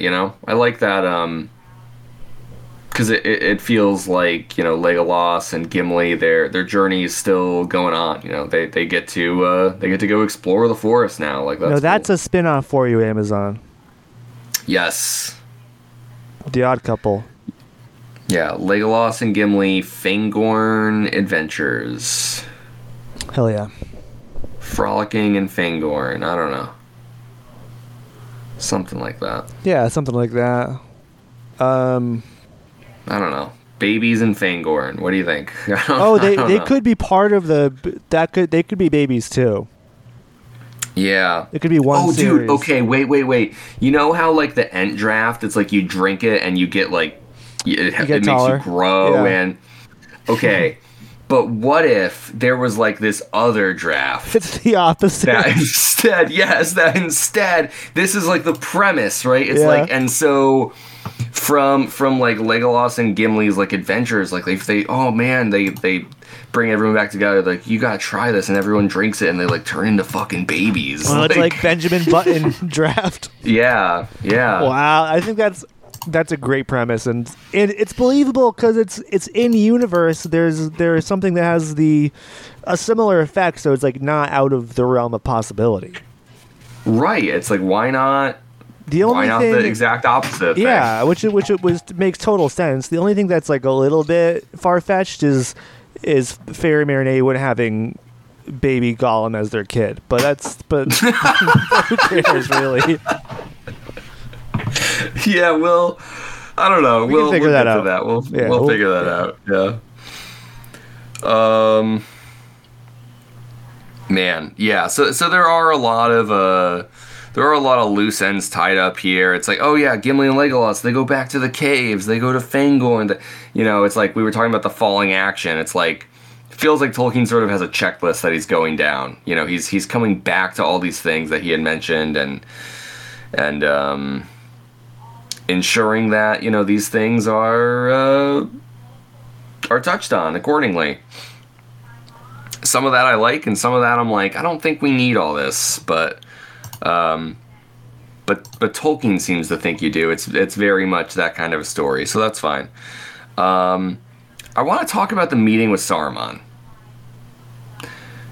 Okay. And again, like Josh was sort of saying, like, oh yeah, he didn't really think that they would actually show up this quickly, or maybe even at all. And it's like, oh yeah, like. Well, when Treebeard said they were gone, I just assumed they were gone from the story. Right. And then it's like, they just happen to run into him on the road. Yeah, as beggars. I don't know. I'm not sure what to make of it completely. I feel like it should have been an interaction that happened earlier, not the end of everything, but also I don't feel like it could have happened before this point. Yeah, it would be very different if the ring hadn't been destroyed, because obviously Saruman would still, like, sort of have a chance. He'd be clinging to the option that evil still might triumph. But now they're meeting Saruman, and it's like, the battle's over. Like, Saruman lost. And that's sort of what Saruman's perspective is. He's like, oh, you fucking hunted me down just to, like, gloat that I'm at my lowest point. Gandalf's like, we're just walking, dude. Like, we had no idea we were going to run into you. So yeah, Saruman is very insecure. and Yep. And completely and thoroughly defeated. Yeah. To me, it just seems like sort of a weird resolution, because as Tolkien is like very thoroughly addressing things and wrapping things up, you know, Gandalf kind of has a line, I think, to the effect of, you know, as long as Saruman's around, like, he does have some kind of capacity for influencing people and maybe doing things that are bad. But they're just like, whatever. Just let him be. And to me, it kind of felt like, well, I don't know, like, isn't he a war criminal? But they're just like, oh, no, he's fine. Like, look at him. He's sad now. So isn't that punishment enough? And I'm like, I don't know.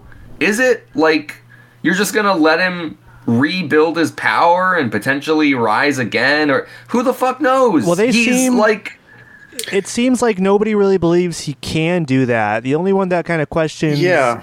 The only one that kind of questions his capability is Gandalf, and Gandalf does seem to think that he is still capable of pulling some shit, but he, I mean, he's obviously not too worried about it if he just lets him go. Like, it's, I don't know. I'm not sure. Yeah. Gandalf's kind of just like, oh, my job's done, so I'll let somebody else worry about this. Dude, literally, it feels like when you're like 5 minutes to like clock out at your shift, and like you see some shit go down that like, you know, that like otherwise you would be responsible for dealing with, but you're just like, that is not going to be my problem. Absolutely. Because I will be here for like 4 more hours if I fucking open my mouth, you know, like. That's exactly it. That's where Gandalf's head is at right now. And, yeah, I don't know. It all goes back to middle management Gandalf. Middle management Gandalf, I know.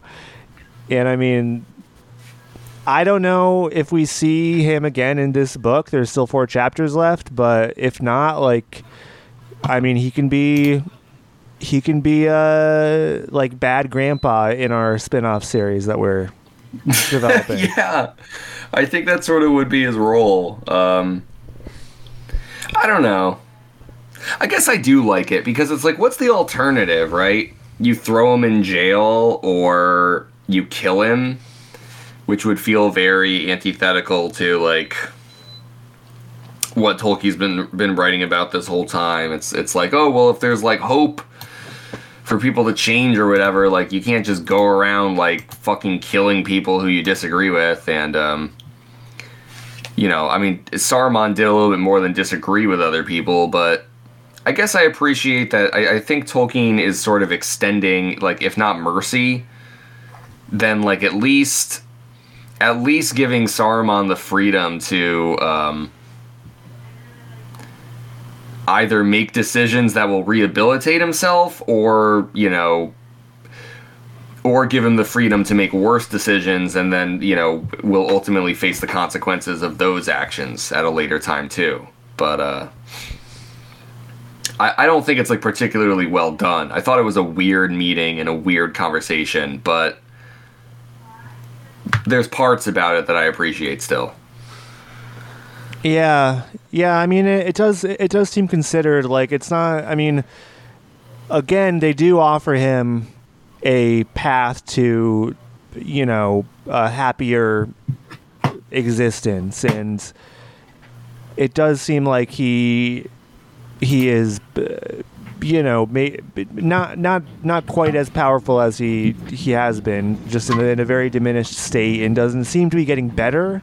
So I think it's kind of just like a thing where Gandalf is like, well, it doesn't seem like he's gonna, like, he's even able to like regrow his ability. I kind of feel like that's kind of it. Like he's kind of at a, like, the ceiling of his capabilities now, and is only going to get worse and then just die. So it's like he could cause some damage at some point, but I don't know if it was if it's even worth the fuss, because he's just in the middle of the woods with nobody else around. You know, like, probably going to just die out there. Yeah, I guess that does seem to largely be true, probably. All right, I have one more note I want to mention on this chapter. Sure.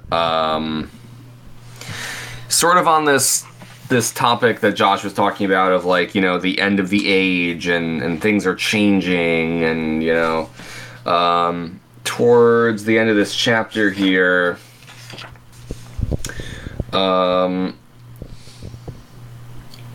Gandalf, or actually I was like, oh, maybe it's not Gandalf. No one actually even says this. This is commented on by Tolkien, the author. But I do think at some point, maybe in the previous chapter, or someone mentioned something about this, and then I took this note when they touch on it again. This is what it says.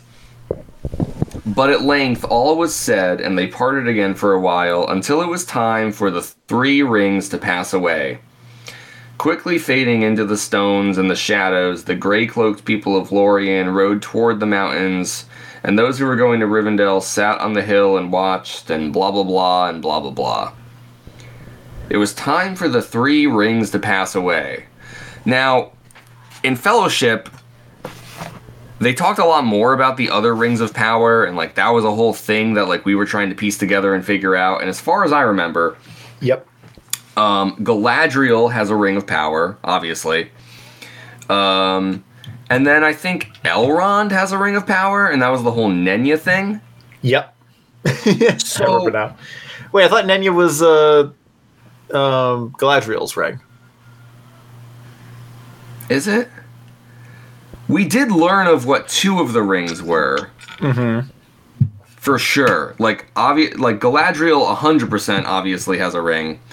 And then I'm like 90% certain that Elrond has a ring of power. Like, I thought that was it. But what I'm wondering is, like, what the fuck? Like, Tolkien has never, ever said anything, as far as I can tell, in The Lord of the Rings about this fucking 3rd ring. And here he is again. It's time for the 3 rings to pass away. It's like, where, who even has it? What is it? Would Saruman have had it, and now Gandalf has taken it? But had that happened, wouldn't have Tolkien written about that? You're right. No, I am just speculating. I don't think there's a direct answer that we've come across in this text so far. And then, like, on top of that, even though we don't have the answers, it's like, why is it time for the 3 rings to pass away? It's like, okay, the 1 ring is destroyed. Wasn't that the whole point of why the rings of power are, like, dangerous? Or it's because the 1 ring was forged to control them, so it's like, oh, if you control the 1 ring, you kind of control all the other rings of power and those who wield them. It's like, but without the 1 ring that controls them, it's like, can't you use the rings of power? I don't know. Is the idea that, like, is it dangerous to think that, like, any ring of power is able to be controlled? And do they all have, like, capabilities of corruption? Or I don't know, but, like, I think they do, but at just a lower level than the 1 ring. And so you might as well get rid of them too. Yeah, I think the whole point was that the 1 ring basically had admin access to all the other rings. Yes. And because Sauron was, you know, evil as fuck, that was a bad thing. He could corrupt everybody. As for whether or not the other rings themselves had the ability to corrupt, I would say that yes, since I believe they were made by Saruman, if I'm not mistaken. That they do have the capability, but as Connor said, to a lesser extent. And I just lost my train of thought. I think it ties back to the whole idea of absolute power corrupts absolutely. Yes. Where even if they aren't absolutely powerful rings, they still have power to them, which means they still have the ability to corrupt, even though it isn't as absolute as it was before, that danger still persists. Yeah, I think you're right about that, Josh. That's kind of what I was thinking too. Is like after going through the entire struggle of destroying the One Ring, I think maybe it kind of causes them to like look at the other rings of power, and it's like, well, even if they're not the One Ring, it's like, and even if there isn't like literal darkness or corruption to them, it's like, just because they grant the wearer whatever powers or gifts that they have, it's like there is sort of a danger in just like having a very small singular amount of people have access to these amazing abilities, and it's like, that feels like societal commentary. But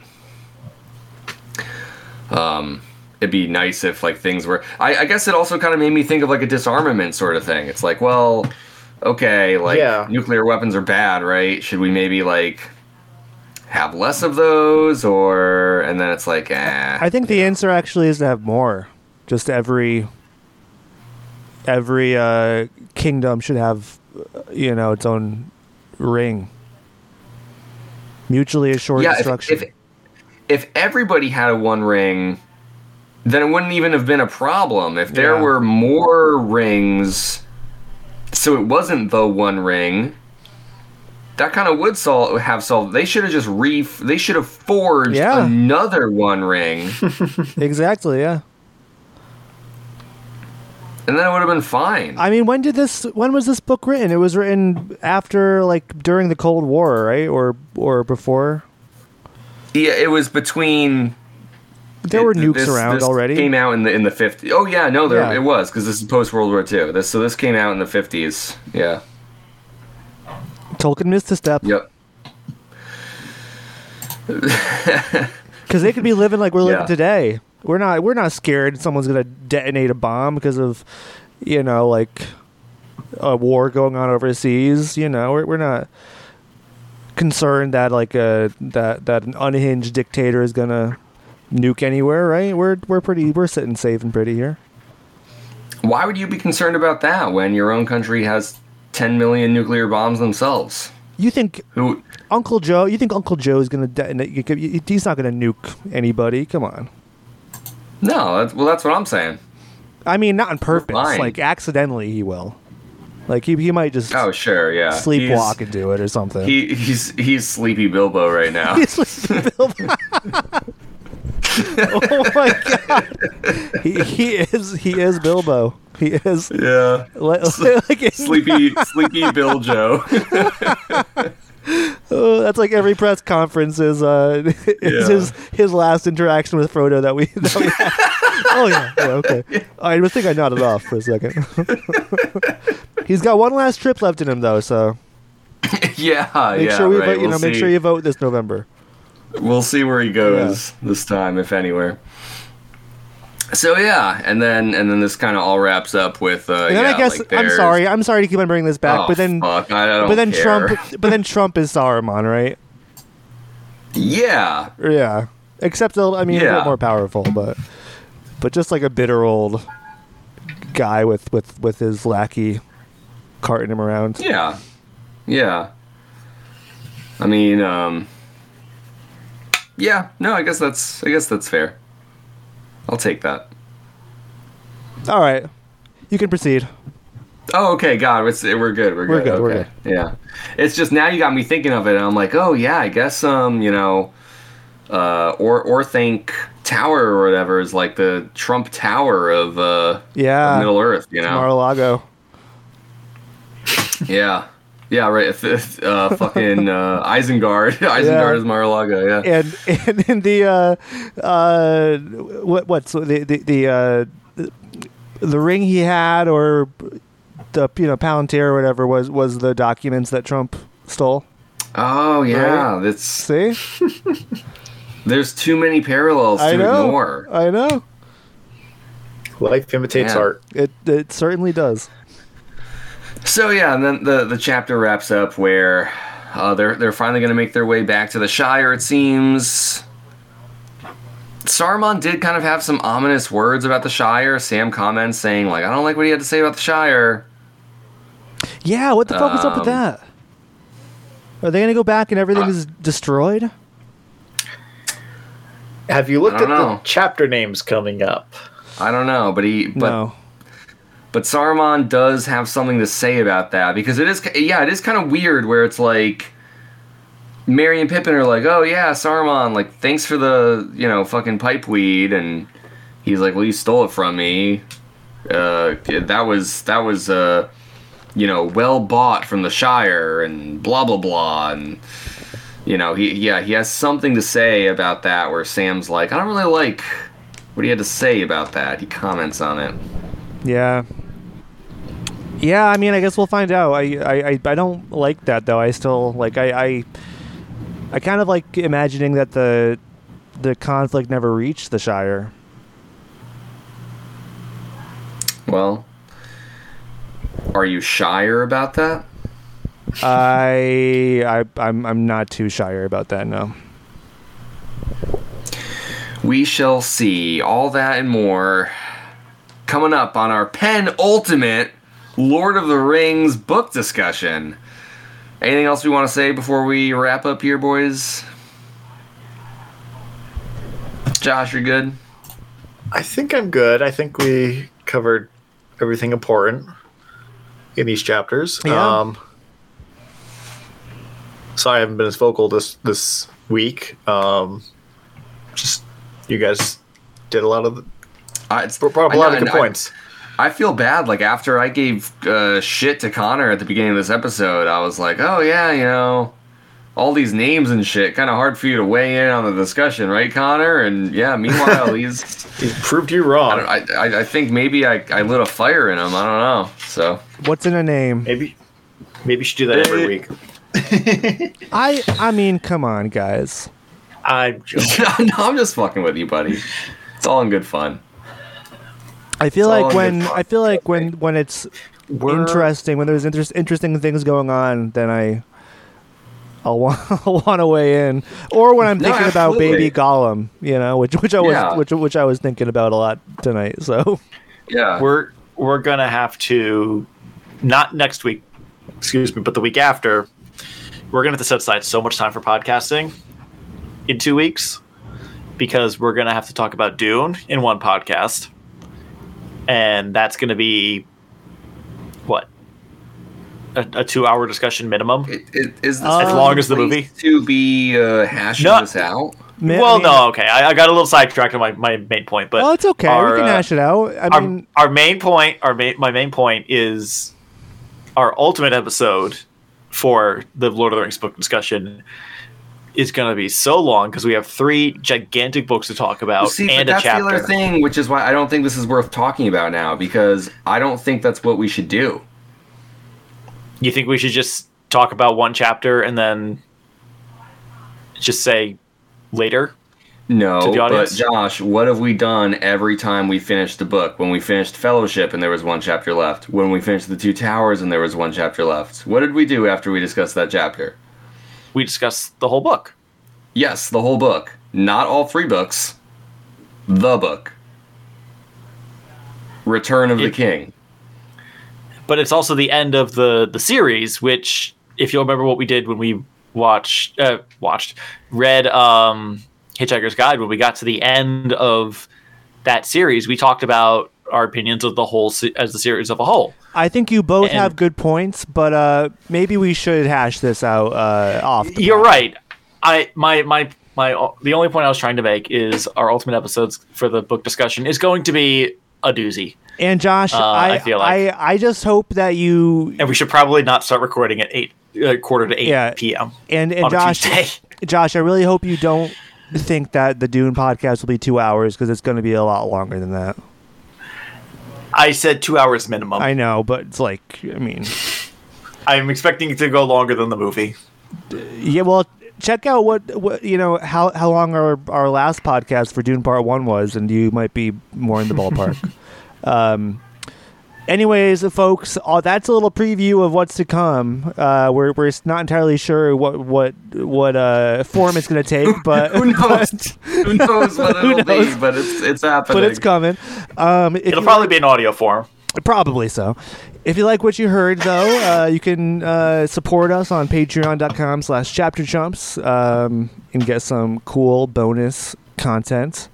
If you want to follow us on social media, we are at Chapter Chumps on both Twitter and Instagram. You can shoot us an email at chapterchumpspod@gmail.com.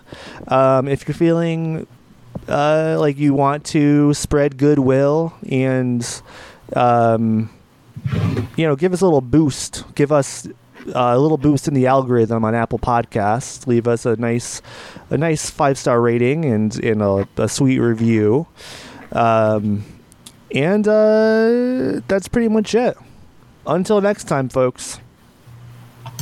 I'm the baby. Wow.